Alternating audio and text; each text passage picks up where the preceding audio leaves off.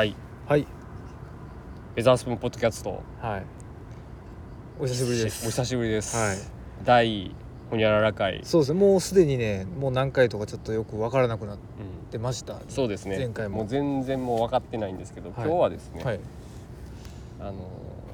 いつも鎌田さんと僕でやることが、はい、一応主軸となってるんですけども、そうですね、特別企画、はい、僕と虎野さんで2人で、ということはということですけども、瀬戸内海スタイルで今日も微妙なこのソーシャルディスタンスというんでしょう、この密を避けながらそうですね、やってますけれども、そうですね、はい、恒例で、そうですね、とりあえずちょっと開けてみようかな、乾杯させていただいていいですか。はい、今日は朝日ザリッチです。はい、じゃあお疲れ様です。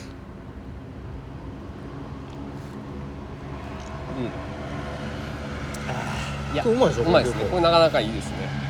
これプレミアムビールにも負けないっていうのをこう、テーマに作ったみたいなんですけど、結構気に入っていて、なるほど。でこの前ね、プレミアムビールを久しぶりに一回これと比べようと思って続けて飲んでみたんですよ。全然違うね、やっぱり。ほんまにね、そうやねんな。そうやっぱり。わかる。俺も僕はこれの置いてあった横にあるキリンの本キリン、あれ好きで、いやこれビールと変わらんでぐらいに飲んでたんやけど、俺も飲み比べたプレミアムビールと。ほんならいや全然違うやん。そうやね。もうね、ごめんなさいっていうぐらい違うよね。そうやね。やっぱそうっすか。でもいいじゃないですか。そうなんです。これだけ飲んでる場合には美味しいので、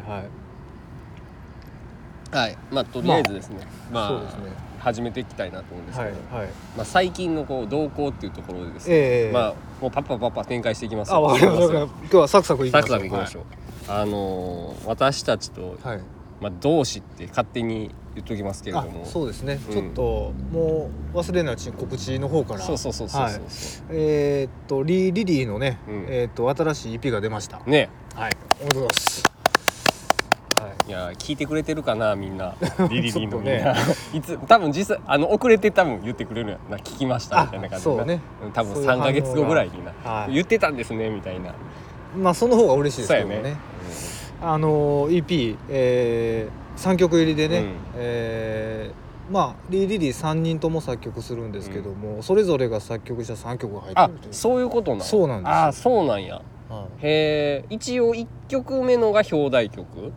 いや、表題とかっていうこっちゃないんかな、と思うんやけど、聞きました。聞いた。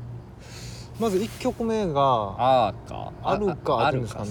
調べましたら、フィンランド語で始まり。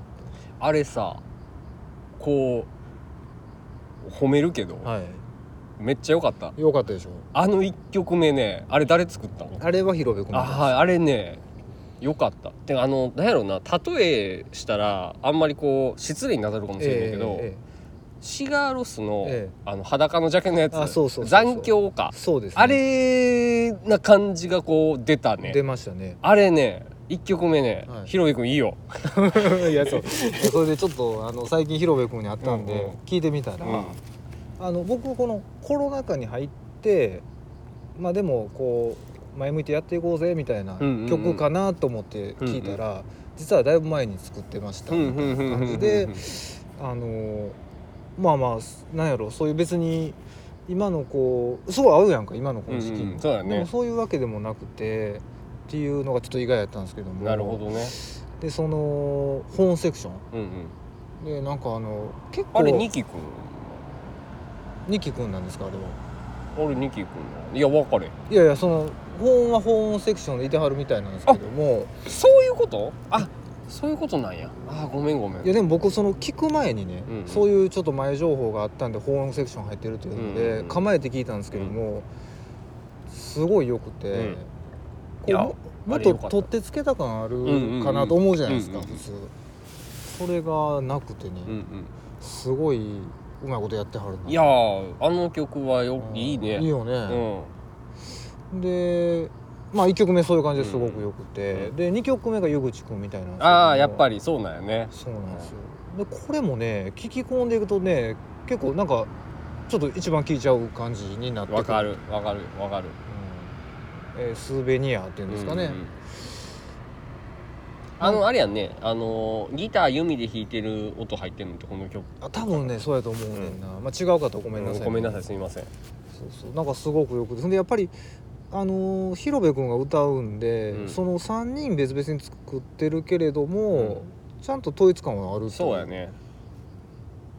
で最後ニキ君のアーバン、あれライブでやってて、まあこう手拍子みんなでこうやるやつなんですけどね、これが自分なりにすごいと思ってて、こう手拍子入る曲って、こうアーバンっていうイメージと対極じゃないですか。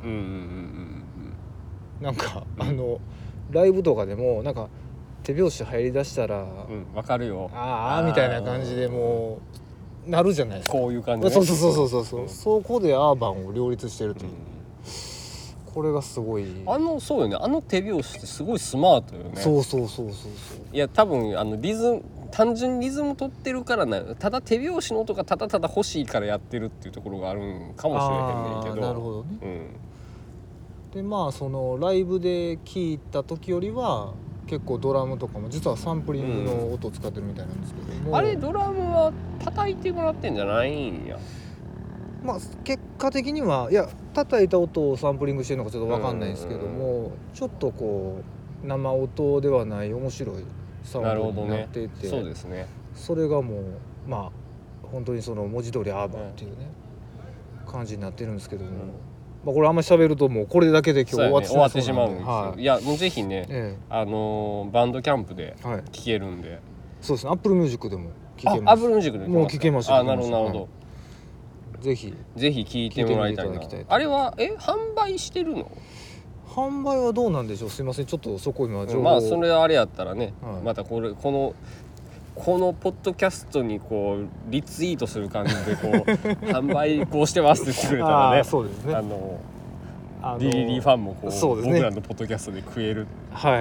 まあもうあれですよね、使えるものは何でも使っていこうっていうこう鬼滅の刃にコラボし続けるこうそうやね、ローソンとかコンビニ業界なりなんなりねみたいに我々もね、もうウェザースプーンポッドキャストでありながらリリーの告知をしていくっていうおぞましいスタイルですけど、まあいやでもEP なかなかいい感じ。卓録なのかな。いやすごい録音とか気になりますね、あれは。そうね、まあスタジオでなんかごめんなさい、ちょっと聞いたのをはっきり覚えてないんですけど、ドラムベースはきちっとしたスタジオで撮ってるようなことをヒロベ君が言ってましたね。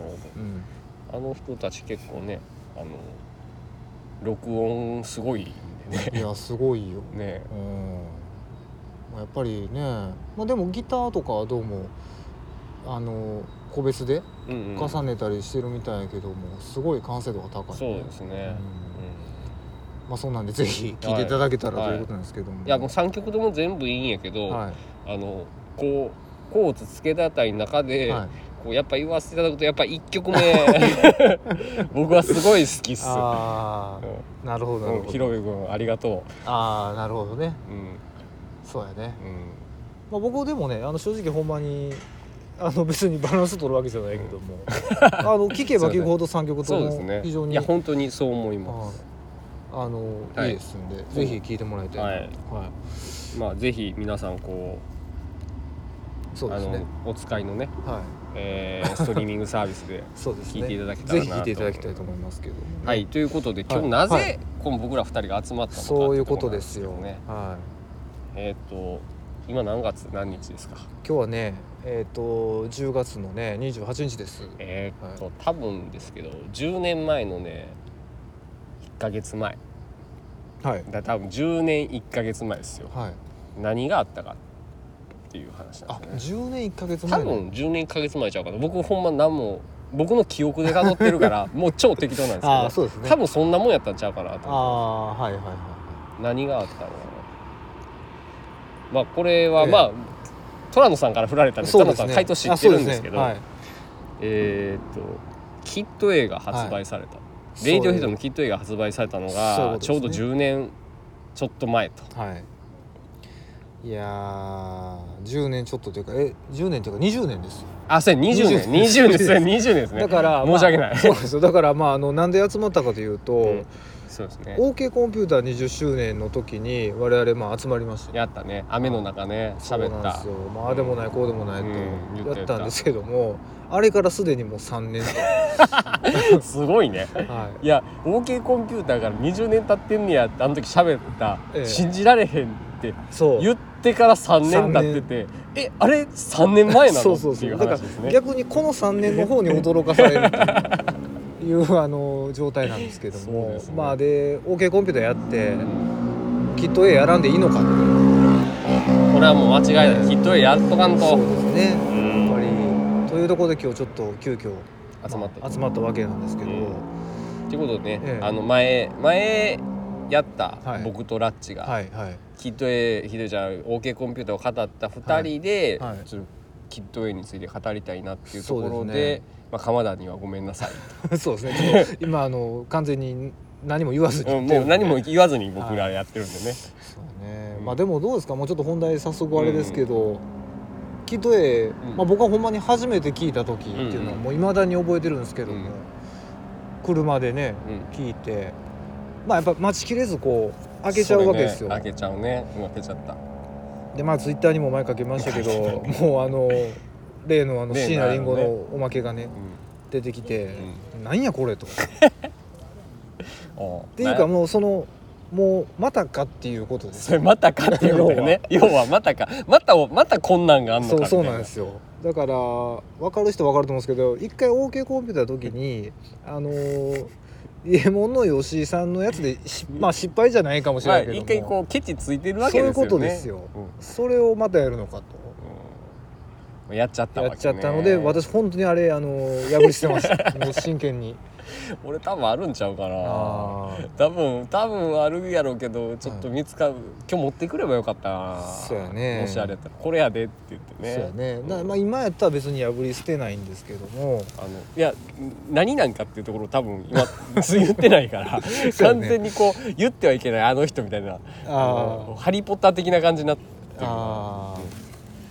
あれ一体あれ何やったんですか。なんか歌詞が書いてあって。いや歌詞書いてたっけ。なんか泣きたくな夕焼け時には歌詞なんですよね。あれ僕歌詞っていうことも知らなくて。そうあれ歌詞なんや。歌詞なんですよ。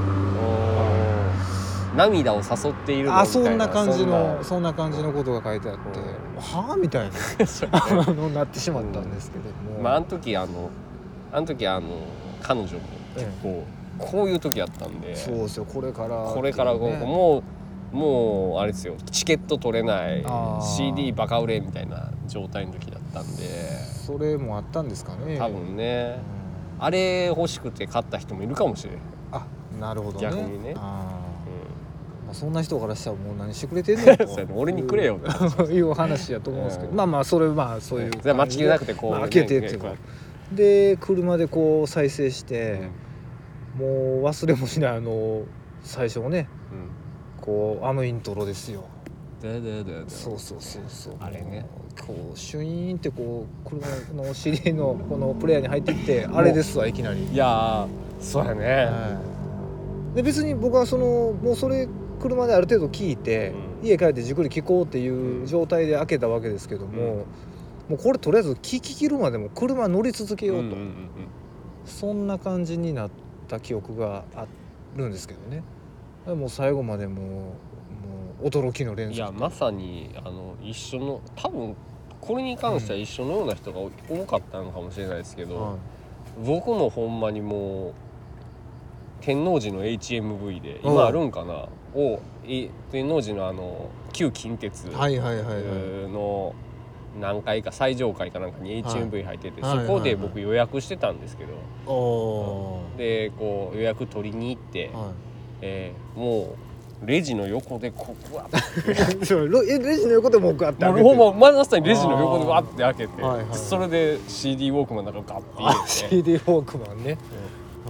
で聞きましたね、僕もその場で。でもキロにそこから僕あの時浪人中やったんでね。あ、そうやね、そういう時期やね、あれね。2000年なんで。でどんな感じで帰り道？いやもうなんかすごく衝撃を受けたのを覚えてますね。なんでしょう、今まで僕が聴いてた音楽とは全く別次元のものっていう別次元のものに触れた感じはしました。そうよね、あれはね。そうよね。だからやっぱりそのタイミングも当然あったと思うんですよ。僕らのこの年齢的なところもあり、確実にそれはあるやろね。で僕もちょっと冷静に考えたら、前のその OK コンピューターの時もそうやったんですけど、やっぱり1997年発売ぐらいまでの CD って、僕ら基本的に後追いしてるじゃないですか。後追いやね、遡って、で1998年ぐらいを境にこう満を持してというか、待ち構える状態に入ってるわけなんです。来たっていう感じになるよね。でそれの一発目が Be Here Now やったんですけどそこで思わぬ肩透かしを食らっていると一回。いや肩透かしでもないんやけど、ちょっとギャグっぽくなったっていう話ね。そういやだってほらあの時もそれこそ HMV とかタワレコにこう Be Here Now のこうポップバーンって出て、もうなんか歴史が動く瞬間を我々目撃するのかみたいな感じで聞いてるわけですよ。そうやね。でも何も動かなかったって話がね。まあそういうことなんです。ちょっと動いたんかもしれない。そうなんやけどね。でその状態でKID Aなんかはもう聞いてるわけですよ。だよね。そこで初めてのその本当の衝撃作というか、そうやね。それはやっぱあったのかな。いや本当にね、そういう感覚がほんまにこう1曲目 Everything It's Right Place、あの1曲目のイントロのオルガンの音かな、何の音って言ったらシンセの音なのかな、キーボードっていうかね、あの音でこうわってやっぱあれがね、でなんかこうやっぱりいきなり音が入るじゃないですか、この曲って。その1曲目ってなんかちょっとこうちょっとこうストリングス的なというか、ちょっとこう SE 的なところからっていう感じがある中で、いきなりバンってこう来るっていうのも衝撃やった。そうやね。よう考えたらレイディオヘッドのアルバムの1曲目って印象的な曲が多いんやけど、その中でもこう、群を抜いてる感じはあるね。そうやね。KID Aに関してはね。そうやね。でも今ちょっとそのホーリーが言ったように、1曲目って結構レイディオヘッドも攻めてる曲多いんですけど、2曲目からそのいわゆるトリプルギター炸裂みたいな流れが今までは多かったわけじゃないですか。KID A以前。KID A以前は。でその今回のKID Aに関して言えばKID Aっていう曲が続くじゃないですか。そこでこれいよいよ本気やなと。そうやね。何言ってるか分からんからね、あれね。もうね。だってまたそのなんていうの、本当にビートとかもすごいエレクトロニカっぽいその感じで、ギターは全然入ってけへんし、もうなんか歌もなんかすごいね、そのエフェクトされて、これもう本気やなという感じで、2曲目がやっぱ大事やったのかなっていうのはちょっと今。そうかもしれへんね。あの時のレイディオヘッドって